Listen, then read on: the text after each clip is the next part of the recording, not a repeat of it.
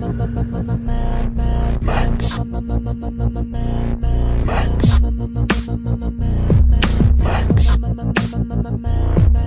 My name is Max. My name is Yuri Lowenthal. My name is Travis Sintel. And you are awaited. You are awaited.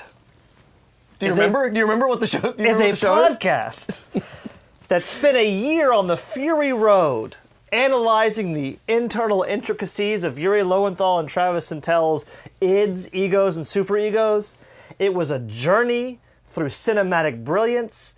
It was a dissection of philosophical tropes. It was a Joseph Campbellian adventure into the inner heart and inner sanctums of the collective human experience. And here we are for a special episode of You Are Awaited. Because you know what our show was missing?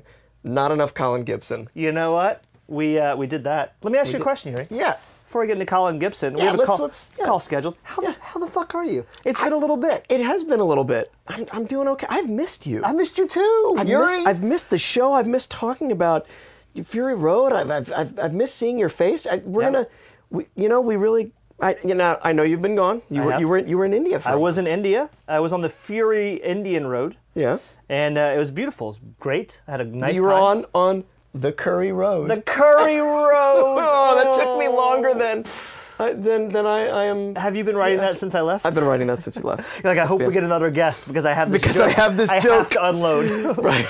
I'm going crazy not telling this joke. I do want to say this, that we have gotten some amazing emails from fans. We have. Ian Taverner's email sweet. brought me to tears. Yeah, man. Just sweet stuff and really beautiful. And I'm happy that we have a chance. I'm happy that we have an excuse to do this other episode. Hopefully we'll get a couple more guests. They're still in the works. But I'm happy we at least have this just to touch base and say thanks to everybody one more time. It's been really cool. And you know, we started this thinking that the two of us would just get together and basically mentally jerk off on each other for a year of Mad Max. But to hear that other people wanted to jerk off with us, this metaphor's falling apart. No, but you know what I mean. No, you keep going down that road. Other grown men wanted to jerk off with us. At the same time, women. And listen to us. I don't know how many women we have. Maybe like 5. Carly, I don't know if Carly is a woman or a man. I think she's a woman. Oh, that was a nice. She called us out on the Jamaican dude thing. Yeah. That because we sort of made fun of. I don't think that's the same guy at the end as the guy. I made fun of you in the moment. No, you did. To be fair. Yeah. Okay. Fair enough. But she said I'm not talking about that guy. I'm talking about this other guy who pops up at 6 minutes and 19 seconds. Now, I have not done my due diligence and gone to check her, but thank you for clarifying. Hey, around 6 minutes would be that chase sequence, though, would it not? Where he sees the flashback? That's the guy you're talking about, right? No, because she compares the two. And the first one, and she shows the... Okay. It's something we'll have to look into that, once again, if we were professionals, I would have looked up. Can I be honest? I won't look into it. You want just being real? Can I be honest? We're not professionals. That's also true. Everyone who is listening at this point knows that.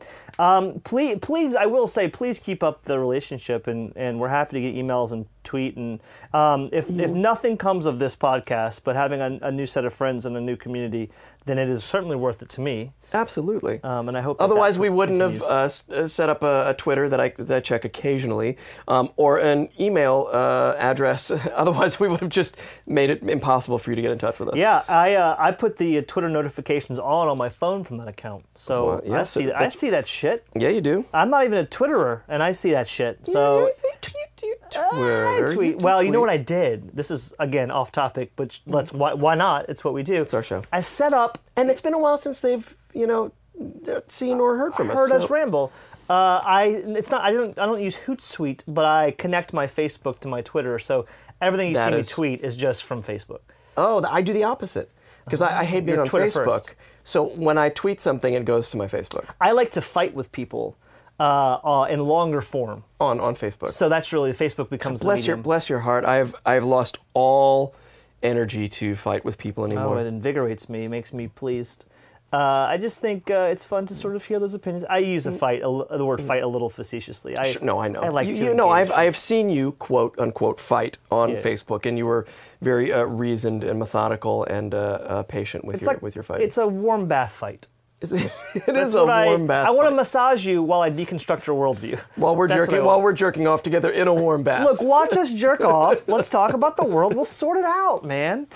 Anyway, we do have a Colin Gibson today. We do. And we also need to come up with a way for you and I to hang out because I haven't seen Travis since we finished this podcast, and then all this time went by, and we just need to not let the internet be the thing that pushes us back together. Yeah, I agree. Also, yes, go Yuri ahead. and I are very open. A number of you have tweeted at us about this. I won't give you the exact numbers, but there's been a substantive amount saying you guys should go into a new subject and keep podcasting. I'm down.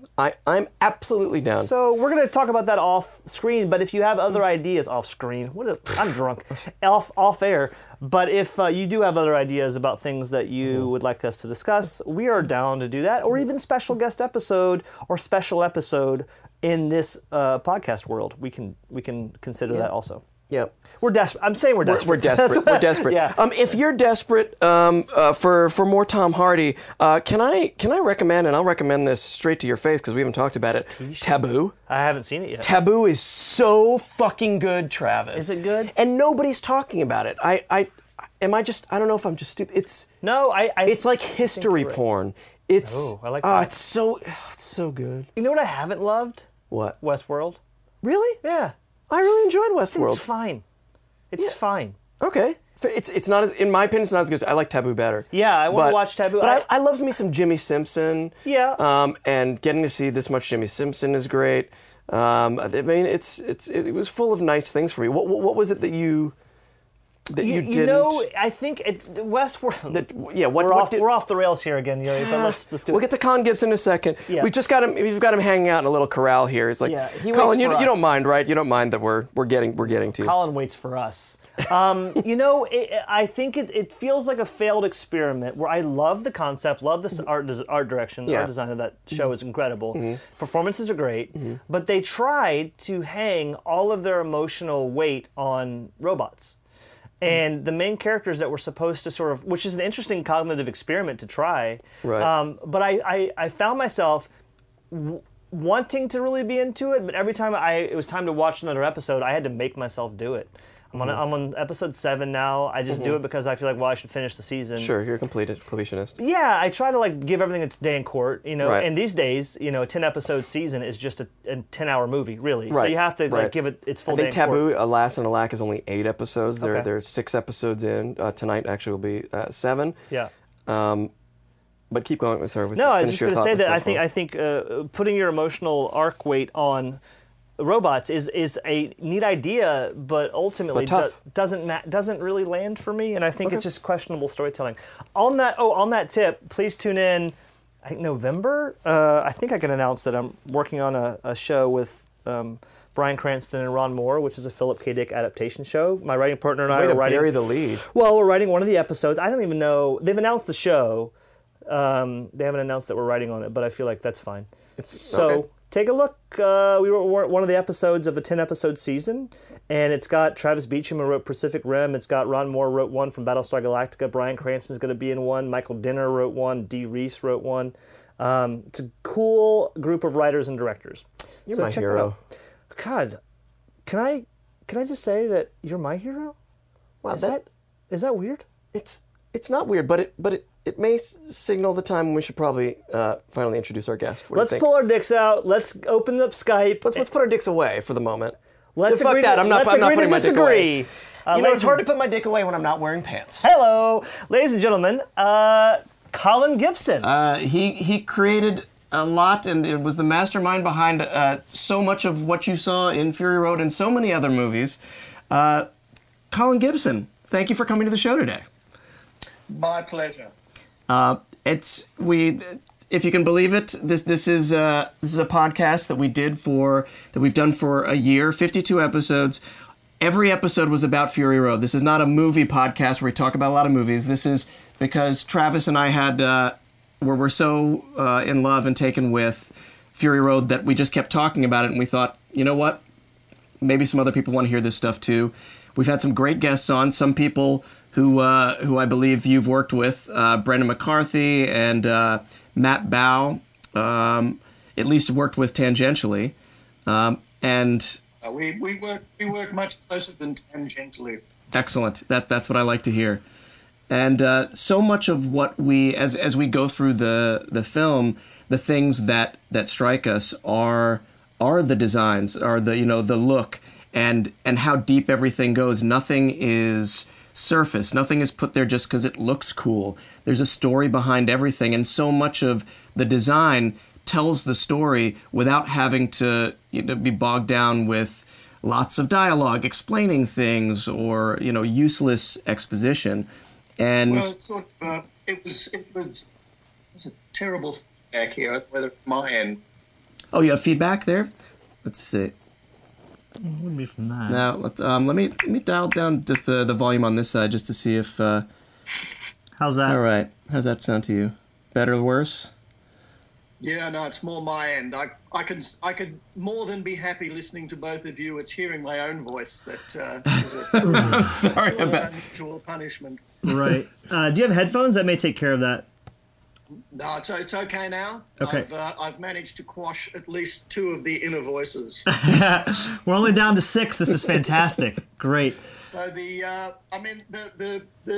story itself basically led to, it's one of those, you design for the project, and a project that pretty much is a race for the first half and a chase for the second half is moving at 100 kilometres an hour constantly with 3 small rest breaks from the girls in the back saying, "Are we there yet?" The only way to actually try to get across a sense of the world was to layer and build it into everything that was there. We were introducing what we called characters. Oh, why did we never say that? Briefly, and then 15 seconds later, the vehicle and the 4 guys on it are consigned to a fireball and a bloody death. So it's only in those few beats that their weaponry, their scarring, their outfits, and their vehicles give you a chance to sort of feel that the world is authentic.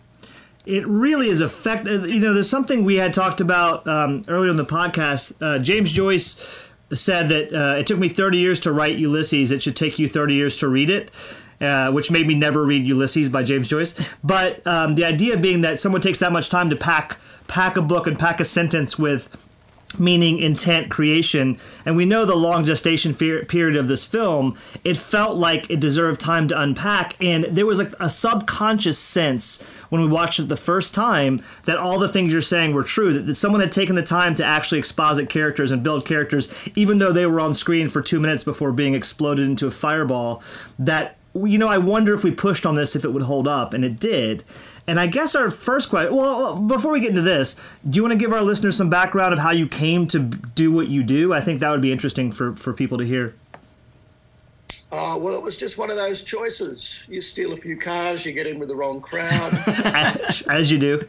The police offer you, 1 or 2 options. And filmmaking just seemed to be a little easier than most of the others. No, I was an actor, but then I had children and they wanted to eat. And most of the shows that I'd been in, I'd eventually ended up either taking over the lighting or the stage design or the production management or something, just to give me something more to do. I like to own too much of everything.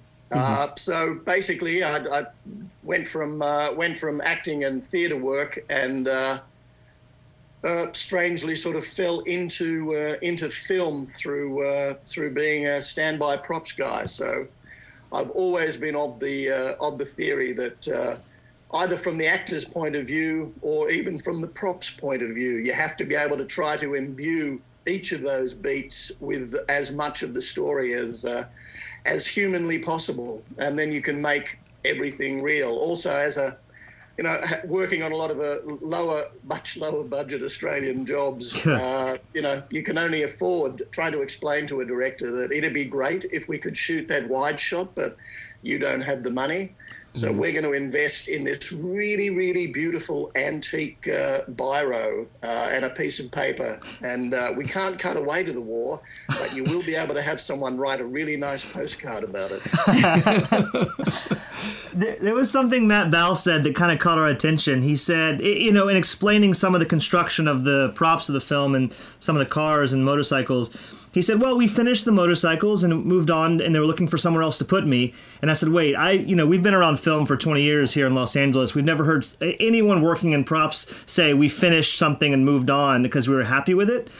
Is that a unique experience for you? Did you feel satisfied with a lot of the things you were able to create, or did you feel stymied or crunched by budget or time? Oh, no, I couldn't really put my hand up and say I was stymied by time. Good. Brendan McCarthy, I think, came to George in 97 or 98, wanting to just say, thank you very much, I love your stuff, and here's a couple of graphic novels. And they got talking and realised that George had in his mind another story. And maybe Brendan was a great choice to work it through. By the time they added Peter Pound and then eventually Mark Sexton, they'd managed to write a show with at that stage about 1,400 or 1,500 storyboards, but no script. So when I was offered the job, the great joy was being able to sit down for a month, listen to George tell the tale, and sort of walk you through the boards, and then decide that there already were a whole lot of drawings. They weren't very specific. Some of Brendan's concept art was gorgeous, but was not really sort of cleaving to the reality of that world if you were going to do it. He's a fantastic, a fantasist, I would say, and he had some beautiful stuff. Unfortunately, I'm a little more tied to physics, and I believe that there's really only the hair stands up on your neck when you defy gravity rather than when you pretend it doesn't exist in the Fast and Furious system. Yes, absolutely, I agree. So we sort of embraced the real physics, we embraced rules, and then we invented all of our others. So by sitting down and writing a sort of a tribal Bible. And the clue to that was that George always considered this to be someone looking back and retelling that story. He tends to work that way. It's the Joseph Campbell in him. So he was imagining that what we were watching unfold was actually being referred to from yet another future. And that history man looking back and telling this anthropological tale was a great excuse for me to sit down and pretend I was Margaret Mead and actually start sort of specifying, writing and backstorying each of the tribes, separating them out and sort of giving them a much greater background and coloration. And then that sort of fed into, if you find out what drives a character before you find out what he drives, then you don't just go for cute and cool. You've got reasons, storyline. You've got DNA to work with. Yeah. All of which is way off the point of was I happy with the motorbikes? No, I just had to get Matty off them. He really was twiddling and doing nothing. So, and we also, that sort of, basically I got Matt off, I'm sure he would have told you, for working on The Claw. Which was an ongoing project. George and I had, George introduced me to Charlize, I recall, by saying, "This is Colin, he and I disagree about everything." Which wasn't true, but, it was there was a lot of variation. Those stories do come up, Colin, just so you know. There's a lot of legacy stories about, Colin and George were disagreeing about X. That's a lead into half the stories we heard. Right. We've also, I was negligent in forgetting and not saying that Mark Sexton has also been on the show. We've heard stories from several different places. There's a story that I'd love to get you to corroborate that I loved in having talked to Matt Ball.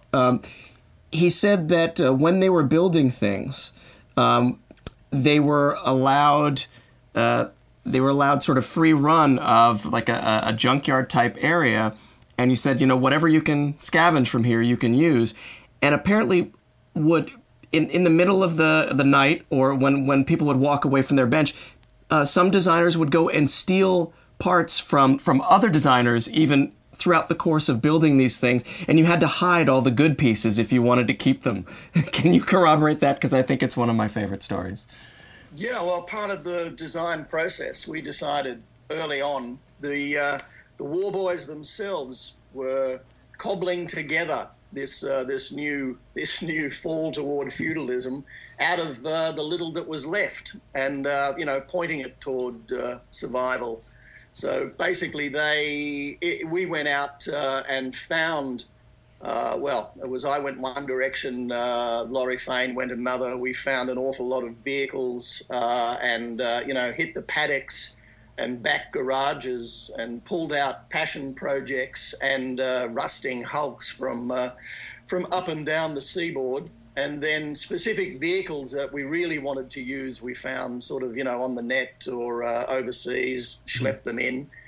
And then basically did that pile. I also hit a couple of factories that were closing down, went to pay the nice man at the gate a small amount of money so that we could come in and help ourselves, tell them that, this glass factory in Alexandria was closing down and the guys were getting robbed every night, Locals were going over, leaping the fence and, stealing whatever they could by hand. And I just said, why don't we formalise this? I'll come back tomorrow with a few friends and here's $1,000. He was surprised to see 5 trucks, but he just didn't know how friendly I was. And we went back and put that pile together. Obviously, it's what you choose to put in the pile.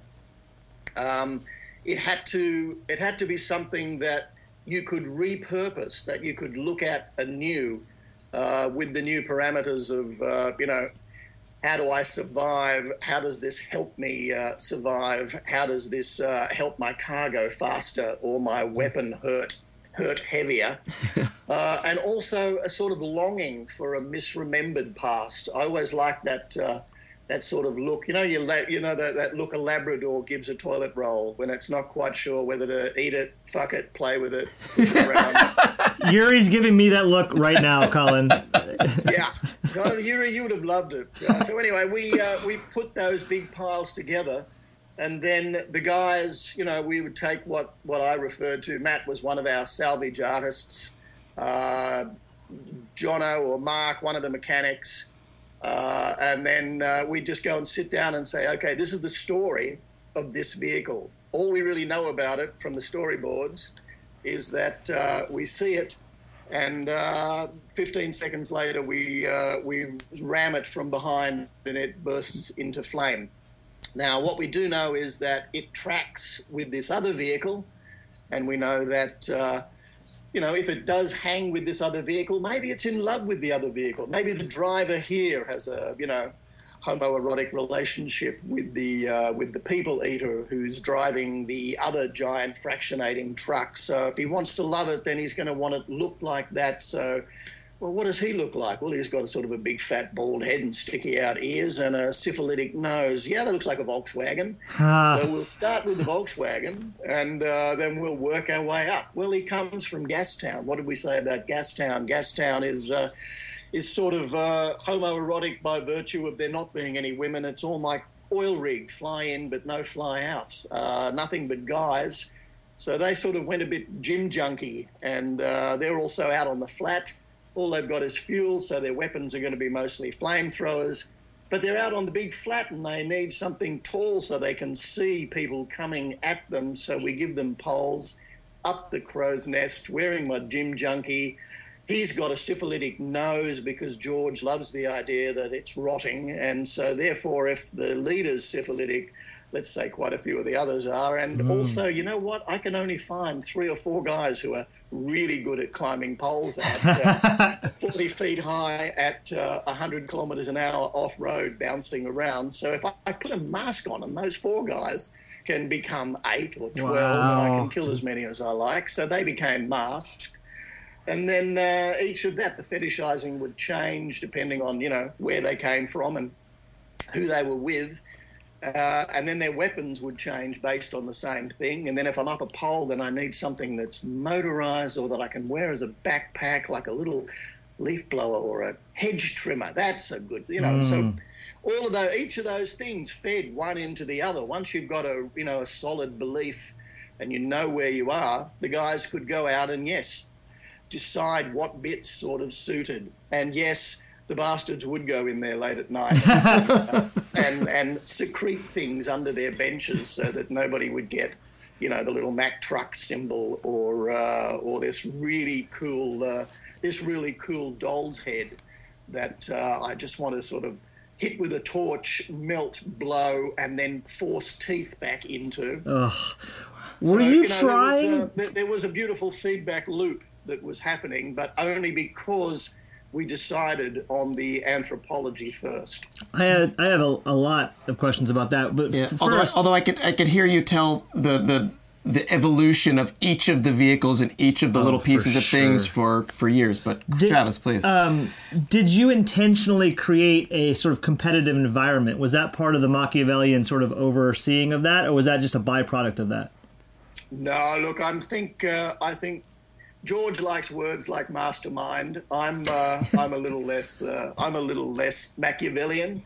I work more on the theory that the great joy of doing films for me is immersing yourself in another world and then rebuilding that world from the inside out. And the best way that I can do that is to use the skills and talents and passions of all these other people, all these other guys you've had on for 51 other weeks. Fantastic, and they're a resource. And it's not competitive, I don't think, except in the way that, every war boy would be competitive. Everyone wants to have the most aspirated carburetor, the biggest tires, the largest spread on the diff, the most explosive weapon, fuck me, whose idea was it to you? What coins are no good anymore, but they make great shrapnel. So I'm going to make a thunder stick that's full of quarters. Now that's a great idea. George did often walk around the workshop, and we were sort of given free range. He was on another job. And also, we tend to operate a little better. If you're going to argue with someone all the time, it's better you keep them down to, once every couple of months. So, that's how me and my girlfriend operate, Colin. What a pity you've spent so much time building that. I don't like it. Or I was on the way here and I passed a tanker and it had this little curvy thing. And I said, George, we finished the tankers 2 months ago. Yeah, but look, I've just seen one. Curvy thing. So no, I don't believe Machiavellian and that sort of evil version of competitiveness. What it was everybody was instilling in everybody the passion and allowing them to be free with skills that they had, and then also finding them. You can force someone. You go and you watch. We had a great panel beater, Mark Natoli. You go and watch people work, and you see the skills that he's got that don't get used anymore. There's not a lot of people anymore on your carbon fibre Corolla that you bother with an English wheel, putting a soft, tiny compound curve into a piece of steel and moulding, melding, stretching. And yet he had these skills. And so when we came to look at things like, let's say the Nux's exhaust pipes, okay, we can put them out. I'd really like them to have flames embossed into them. But I find it's a bit like tattoos. I've sort of, I don't want us to have tattoos. I find it's all a bit naff. Once my mother got, the I Ching and a dolphin just above her clitoris, I sort of lost interest in the whole. This is going to be weird. I've met your mother, though, Colin. I should tell you. Yeah, go on. Oh no, you may well have met her. Were you ever a sailor? Absolutely. Okay, that makes a lot of sense. Okay, so basically, where was I? We were dolphin clitoris. When I think your mother. into it, I get all so confused. Tattoos are naff. Yeah. Tattoos were naff. So is there another way to tattoo the steel? And originally, so he said, oh no, that we used to. At Tech, we had this system where we couldn't, we didn't have the embossing machines and things, and to put it into a compound curved object. So what he did was we reinvented. We welded 2 flat pipes, and then just used water pressure. So it's just a pump that's purely physical, completely analog, and then you pump the water pressure in until it stretches those steel. And as long as the welds hold, you bow out to a curve. You end up with an exhaust pipe tube, and it has folded into it the flames and patterns. Now, that's because somebody had that talent, had that skill, and was prepared to do it, to add it to where we were. Or we'd find a way of welding. I had this idea of henna tattooing on some of the stuff. If you were going to tattoo that sort of, henna, beautiful henna work that was detailed and caring, that we put onto one of the Vulvolini motorbikes. And then I said, well, what about butching it up?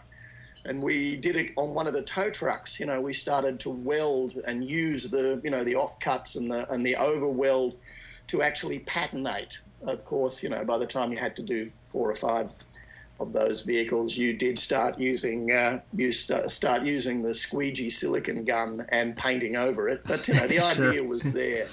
So we were using, trying to work out ways to do it that they would have had to do it, and reasons to do it that a group of guys lost and bereft, who are forced to point everything they find at survival, and yet who also have to not lose a yearning for the beauty, for the civilization that was lost, for all this shit that came down to us, the beauty of the V8 engine, the gun, the condom, whatever you found that you've salvaged together. What the fuck is it? How do I use it? And Jesus, how did these guys, if they had this, how did they end up leaving me this total shit fight of a world? There's been a lot of... Sorry, go ahead. Oh, I was just going to say, in interviews and speeches I've seen you give, you're very quick to give away credit and to draw the attention away from yourself, and to really re-explain to people who either don't know that or have forgotten that movies are not made by a single person's vision or a single person's work. I so much appreciate that idea, and in getting all of your guys together, guys and gals, whoever you had on your team, I know that you had sort of basic rules for everything that was being created. You talk about the anthropology, the history and philosophy of the thing, and the physics, and the down to the gods. I mean, you had to look at all that stuff. Now, is that a discussion you had with all members of your team, or was that something that happened higher up that you sort of agreed on, and then you gave them sort of the distilled down ideas? No, I tried to, you've heard me rabbit on. Distilling ideas? Don't be ridiculous. No, I mean, I think the hardest thing, I tell you, the birth of it was probably in George telling the tell. I don't know, from the earlier Mad Maxes, where the young girl and the kids in crashed landing plane world, I was telling the tell now, looking back, down past history back to when Mr. Walker came and gave us all the hope, so Right. Basically George walked me through the storyboards and told me the tell, and I have a slightly different, obviously a slightly different way of telling and talking. And I think sometimes George felt I wasn't quite as loving of it as he was. But I just have a slightly more, I need to make it fun and funny. Yeah. And also I had to do it to a huge, different crowd of talents and sensibilities.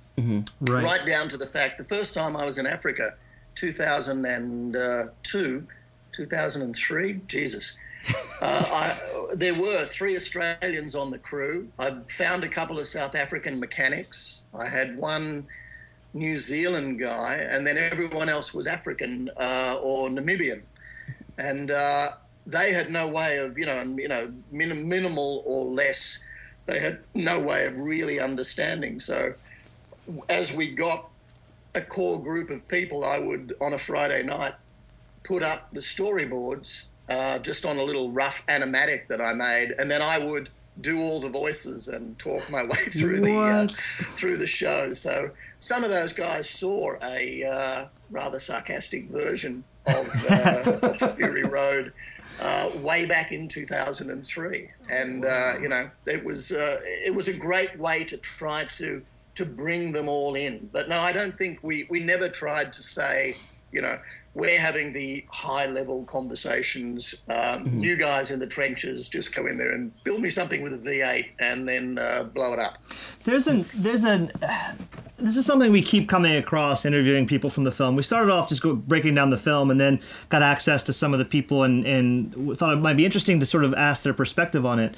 I've been watching a lot of old Robert Zemeckis films, and what strikes me about that guy is that the difference between he could have put a lot less effort into his movies, and they would have been fine, good movies. Roger Rabbit is fine without all the extra loaded gags and background scenes and sort of hidden gags. Back to the Future is fine without some of those extra details.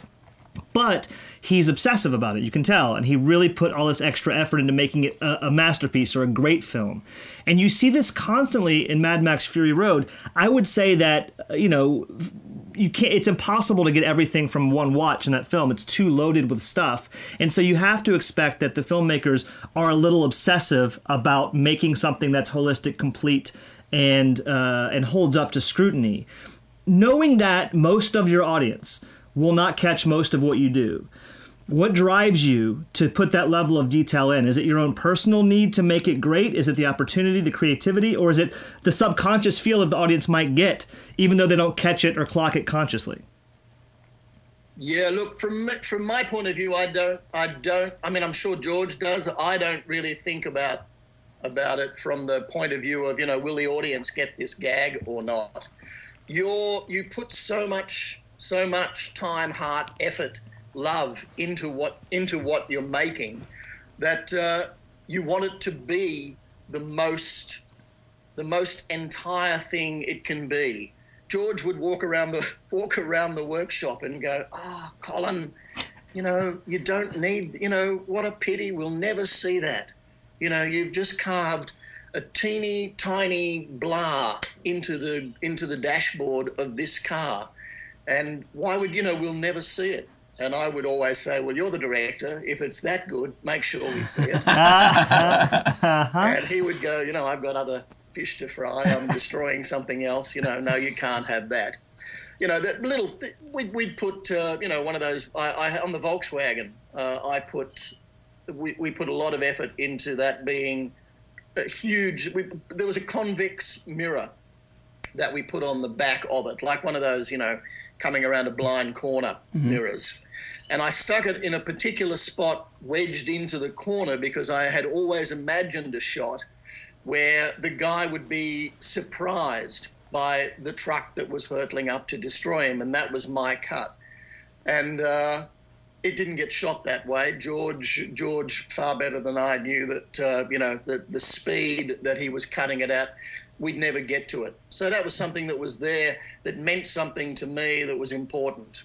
We had carved into the Volkswagen, into the dashboard, was FKD, which was which is short for fucked.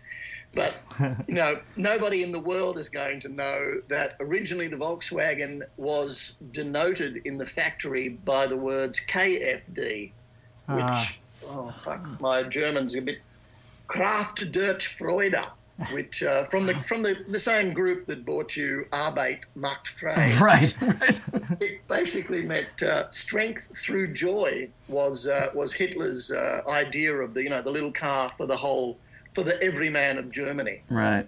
And so, in a world where you're cobbling things together and it's non-literal and you don't really have a written language anymore, Only those, higher levels still have managed to maintain that. The slight dyslexia of KFD turning into fucked, turning into the Volkswagen that was strength through joy, is a terrific amount of fun for someone with my warped sensibility, but doesn't necessarily translate to, boy, I hope, what are those stupid schmucks at home? What do you mean they voted for Donald Trump, but they can't get a simple bit of historical alliteration? Right. A bit of German punnery goes well in the Trump administration, we've learned. Exactly. I mean, so we had, little things carved into people, who put the F in utility. Because, here in Australia, the car with the work platform on the back is a ute, a utility, and of course, futility was one of our main backstory lines. So there's a whole lot of stuff that's there, but it's there because it makes it realer for us and for everyone else who's there. It was one of the main reasons that George wanted to do this last great action movie as really, as truthfully, and as mechanically appropriately as possible. So that's why we decided, instead of the system that usually happens is you design something way cool and then you go out and you build it the cutest, lightest way possible, and then the special effects guys come in and have to do 5 different versions of it in 3 different sorts of steel and 2 sorts of plastic, so that we can get all of the gags and the stunts and the bits out of it. We actually designed the characters so that they were capable of doing their own stunts. They're not just actors, they're also stunt people. It's built into what they have to be because there's a shortage of materials. And sometimes that meant that because I happened to have found 3 matching Jags that we used for one of the convoy vehicles, we happened to find 3 of them, 2 in one yard and one, 1,100 kilometres away in a paddock.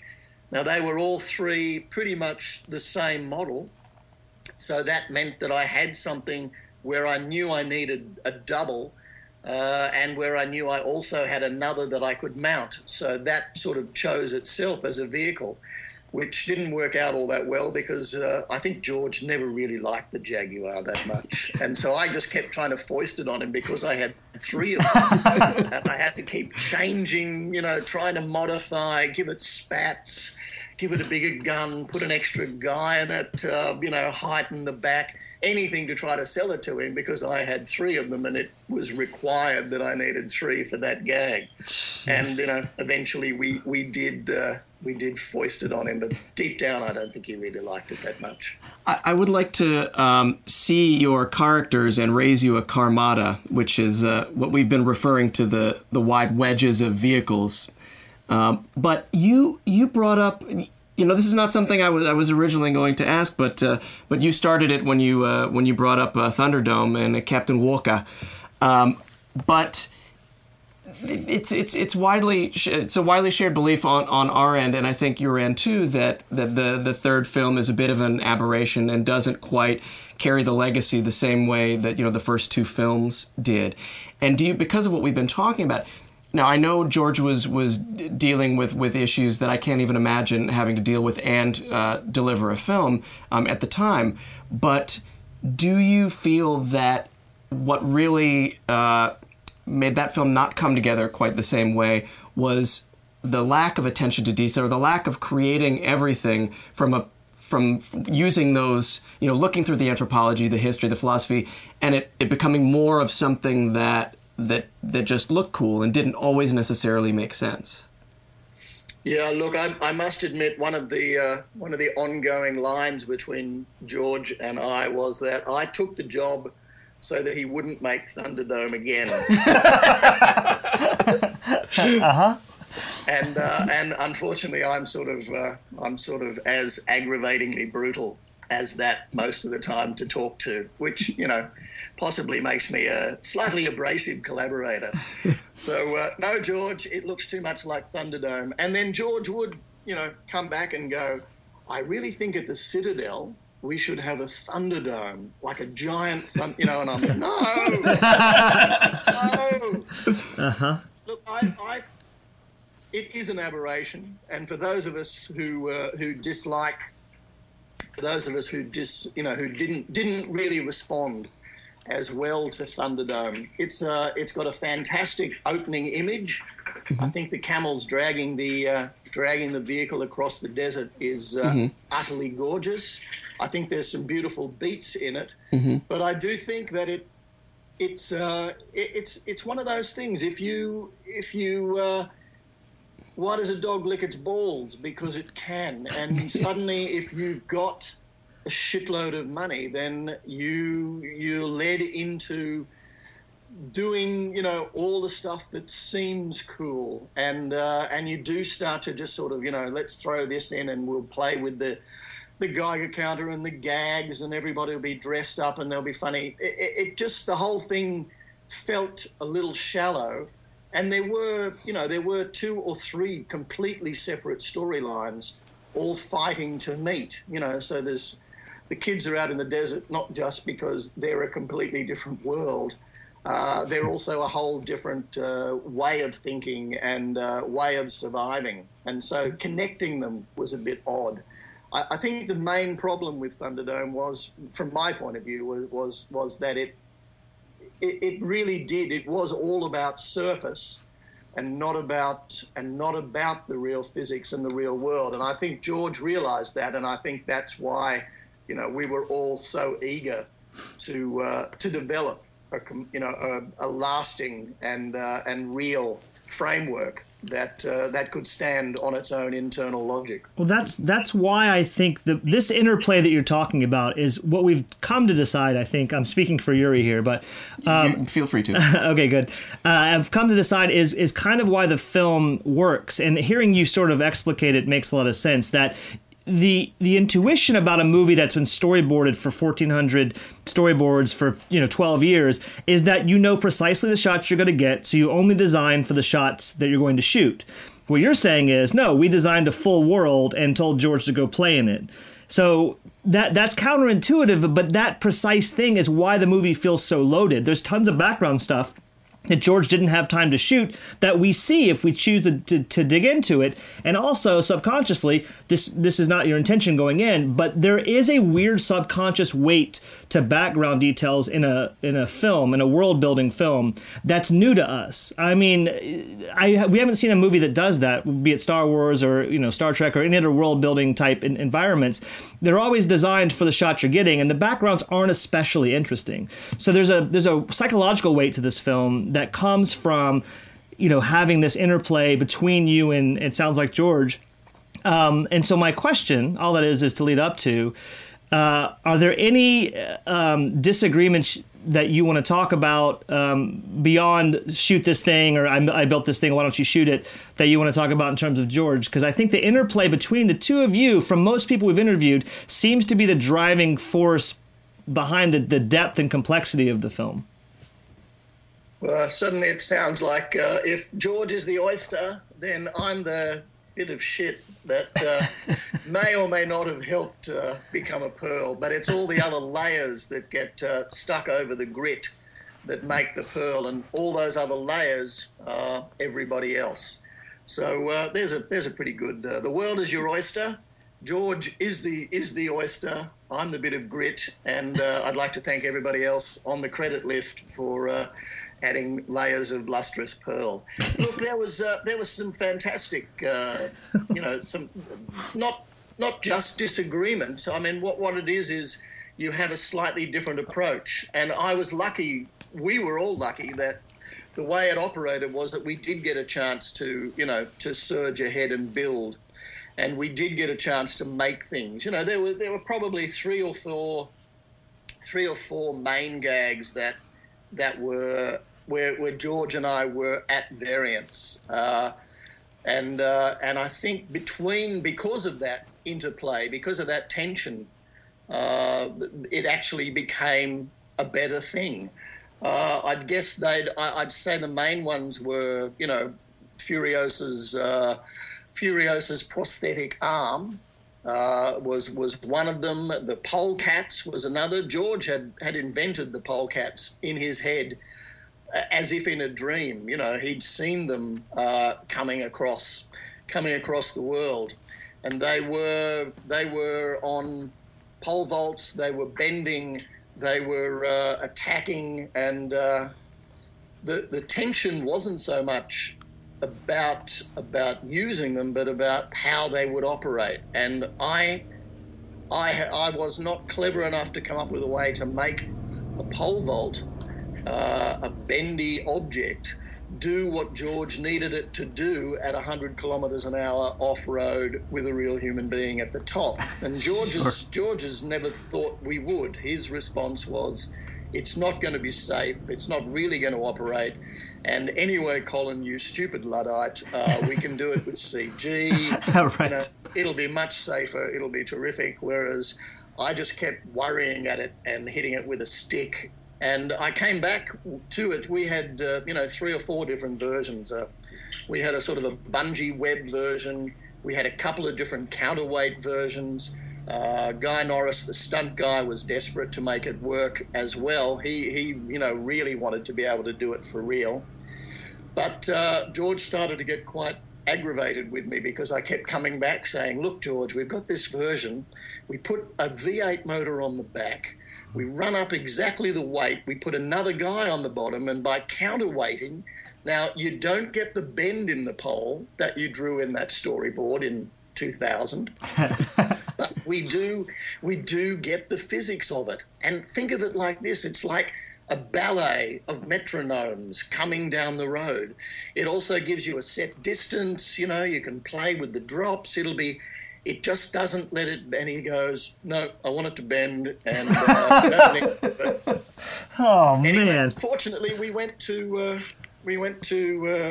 Broken Hill to do tests, and we took our counterweight versions, and the stunt guys and PJ Voten shot a whole lot of this footage and sent it back to George, who was on Happy Feet at the time, and said, what do you think?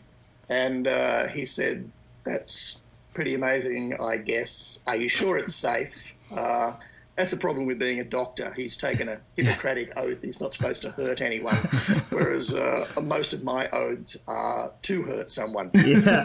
So, the pole vault was one, the polers, that counterweight system was an ongoing battle, but the desire to do it for real and to make George's vision work just meant you had to slightly amend the vision and then make it work. And the claw was another.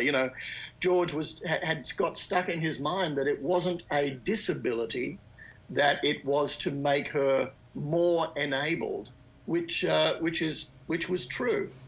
But I had a big problem with it. My first image of that claw came from a picture I'd seen of a guy in a refugee camp who'd lost, the hootsie tootsie, do you want short sleeves or long sleeves? We're going to cut off your arm. Do you want it above or below?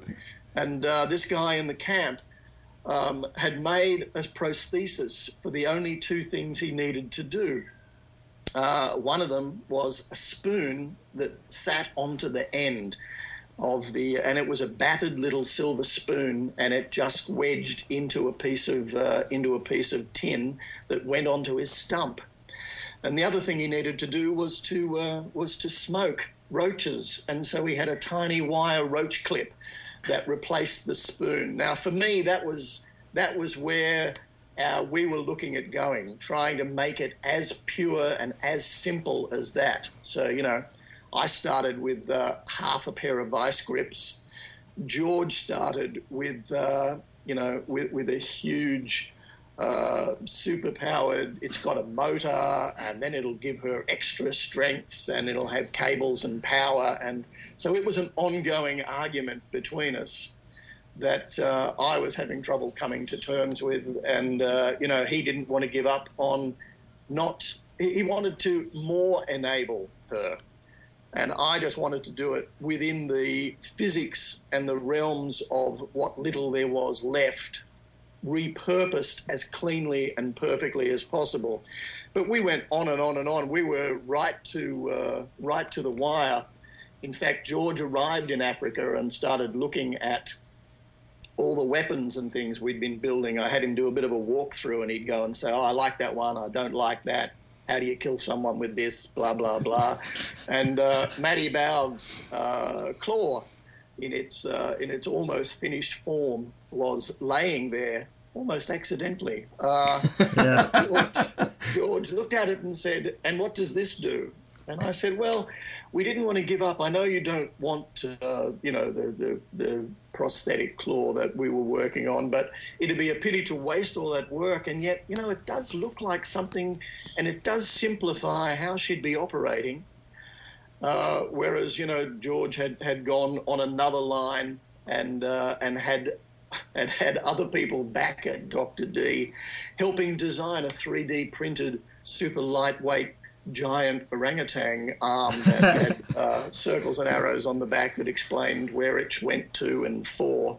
Mm-hmm. And, giant powered claws and little motors that went put, put, put. And we were very lucky that when Charlize came in for a fitting, she looked at the few options and started to tell George a story of how once on a film she chose the wrong earrings, and they gave her such a neck ache that she really didn't want to have her performance tied to an enormous, ludicrous, heavy object that would drive her performance rather than the other way around.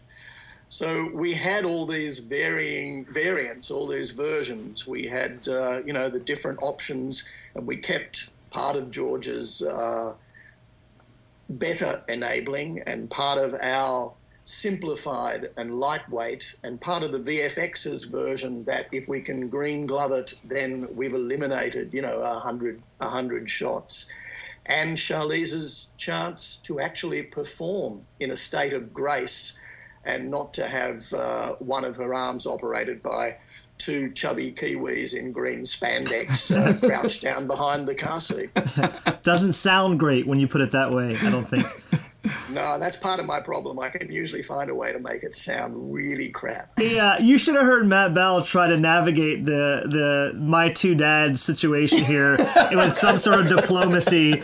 And he was trying to be so gracious and they both had really good ideas, and I was trying to, create something that would satisfy both of them. And the way he was presenting it, you could tell he's just biting his tongue constantly. It's great. Oh yeah. Well, there's always a lot of tongue biting, but it's out of that taste of blood that's left in your mouth that something good often comes. Yeah. You touch on in the conversation you just, or in the response you just had. This film is known for its practical effects and its practical stunts, and what you see was what actually took place as opposed to something that was created in a computer after the film was shot. Can you just talk even just briefly about having to, pushing for that, but also knowing that you'd have to work with some visual effects to bind it all together, even if the CGI for this film is limited to more, blending and sort of making things fit a little better? Oh, look, it's actually more than that. We had fantastic visual effects. Andrew Jackson did such a great job. And David Nelson and the rest of the guys. Look! I started from the theory that I was a CG agnostic, and obviously we use CG all the time now. We're completely, we're often working with the computer rather than with with a welder. But I guess we started with the theory that we'll try to do everything for real, because that, in essence, was what made the first Max so great. The one hand tied behind your back. We've only got one motorbike. The stunt guy arrived and he's limping already, so we probably only get one go at this. So we're going to try to do it for real, and we're going to make it as safe as possible. But it's that tension between safety and spectacle that is what's going to give us the tension, the strength, the conflict, the drama, and give it that spine-tingling, hair standing up sort of feel. So I worked on the theory that we do everything for real. Obviously, we didn't eventually. A lot of the CG came in handy. I would design parts into the vehicles where we could hide cameras, and then, of course, on the day, the great John Seal would come and say, "George, I've got this great idea. What if we put another 3 cameras, one here, one here, one here?" And it was only through CG that they could get those tiny takes, those little cuts that helped sell the story so beautifully, that helped demonstrate physics. You know, that was the perfect spot to say, fuck me, there is gravity and this guy really should be dead, but he's not. And they could then use CG to blend out the camera to, to put the reality back in again. So we went on the theory that we would do everything for real. We would make all the weaponry, we would make the vehicles. Everything should be capable of performing in battle and in film to the best of its ability. And then everything else after that was just gravy. That leads me to a very simple question here. So you, in the course of this interview, have basically told us that you got to create a world and have a staff of people helping you to create a world, some of which was shot, some of which just exists in the imaginations and eyesight of the people who worked on the film. Here's my question. Are you spoiled now? Or you feel like hopeful about finding this experience again? Or would you rather not have that holistic of an experience? Oh, I think the holistic nature happens with whatever the show is. You know, I just finished a film with Stephen Elliott, the Priscilla, Queen of the Desert guy, who I worked on that with him many, many years ago. And then we built a world of Welcome to Whoop Whoop with Owen Patterson designing after that. And this one was a flashback to the mid-'70s and his childhood. And yet you have to still build a world that allows you to go back to that 70s, still be true to the period and to what was there, and yet heighten what needed to be heightened to tell a more comic version of what was essentially a touching and real story. So they're all real and they're all holistic, and you just have to find a different way in. As to whether I'd ever get the chance to do something as fantastic as Fury Road, probably not. You don't often get the option to build a whole new world from not from scratch. Like I said, George's oyster came with an awful lot of the ideas already there. We just got to flesh them out and make them real. And as you said, we built the world in our heads of Gastown, of the Bullet Farm. You know, we reinvented. You know, if they've got bullets, then where did they get them? They got them from, blah. Okay, well, they're tilling the last great, the Somme and the Passchendaele, but that version from the last great end of the world, the Carmageddon. And so they're ploughing the bodies, and you can make gunpowder from saltpeter from piss from the nitrous, noxious body waste that comes just after death. And so the bodies, the piss, the urine, the ploughing all gave us the plough cars and the rednecks and the guys covered in that ochre and dust. And so, it's a great joy to be able to build a whole world, and I'm happy to do it. And all it is you just start from a different moment. I talked to a Japanese company a couple of weeks ago about a show and suggested to the director that his problem was he was starting from now and his alternate view of the universe. I said, you'll help yourself a great deal if we just go back and choose a different point in time from where you begin your apocalypse. And, you happen to start at Leonardo da Vinci instead of Elon Musk. You build a whole different way of seeing the world, and therefore you build a whole different future. So here's to us building a whole different future. Maybe I'll get to design a world post-Trump. If there's one left. I wish you would. You mentioned, short sidebar, you mentioned Welcome to Whoop Whoop. Apparently your nickname was Sausage Pants on that shoot, that production. Is there a story behind that you'd like to enlighten us? Well, like on Priscilla, you're working with drag queens and gay people, and at that stage, late 70s, early 80s was very, guys, us film technicians used to wander around in tights, so.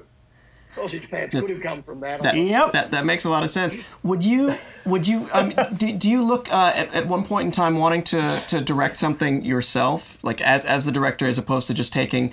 Because it really seems like you've got all the pieces. You've considered all the things that a director's vision requires. Is that something you'd be interested in, or it's just not your bag? No. All things are my bag. All things are everybody's bag. It's just a question of what comes around. So, Yuri, Travis, send me a script. I'll Don't tempt us. Yeah, dear Sausage Pants, here's a great script. Please direct Here's it. the story of my life. Yeah, exactly. It begins. We'll give you a chance to promote anything you want in a second, but I have one final question raised by something you spoke of near the beginning. As we fall towards feudalism, if there were something you think that would be something that you think would be useful in this coming time, what do you think we should be scavenging now to use later? Yuri just had a kid. That's why he's asking that question. I've been thinking about the current administration and our fall towards feudalism a lot lately. Great. Yeah, no, I can see why. It is an ongoing horror. I don't know. The Burning Man people called us when we were working in Broken Hill, and George had come out to do a walk past and see all the vehicles and blah blah blah, and did a quick video clip to send to them. And I do remember mentioning to them that as the world fell toward feudalism, the idea of digging a bunker and filling it with baked beans wasn't going to do your child very much good. And I wasn't too sure that the Walking Dead, Waking whatever version of a land that had too many guns in the first place was the system. I'm not sure what you need to get except fellow feeling and a way to listen. I don't know. You almost feel like you need to design something with a slightly more open mind and bigger ears, because we're not going to get anywhere by polarizing. Our only hope anymore is to try to see all the sides and let everyone know what that adds up to, and then you'll take the blinkers off and people will see how absolutely insane the version of reality in which you find yourself now.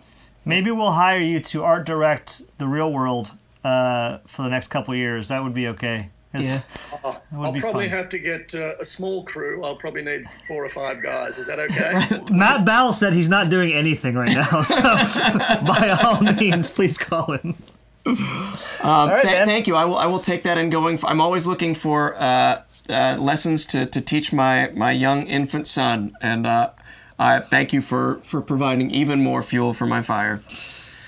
Thank you for taking the time today. Do you have any parting shots? Is there anything you'd like to promote that people maybe haven't heard of yet, or ways to reach out to you online? Stay in touch with what you're doing, either a website or Twitter or whatever. Yeah, no, I'm keeping up my Luddite version of the universe. I don't Twitter. That seemed to have been taken over by your large fat orange man. Staying well away from anything that sounds even vaguely Twittery. Look, I'm around. I exist. I'm alive. They can always find you through me now. So vice versa. Right. You can find me through Travis and Yuri, and just keep those scripts coming in. Yeah, big thanks to Julia for helping to make this meeting happen. I know you're off. If I hadn't been so rude to her boyfriend, I probably wouldn't have taken any notice of it. But, Excellent. Well, we're glad you were rude. Yeah, the best relationships are started through that way. That's how Yuri and I met, too. I really offended his wife. Great, man. Well, thanks for taking the time. This has been really, really fantastic. I must be well balanced going forward. Yeah. I wouldn't encourage that. So thank you and for taking the time today, Colin. Thank our audience for continuing to listen. We hope. My name is Yuri Lowenthal. My name is Travis Sintel. This has been Colin Gibson, and you are awaited.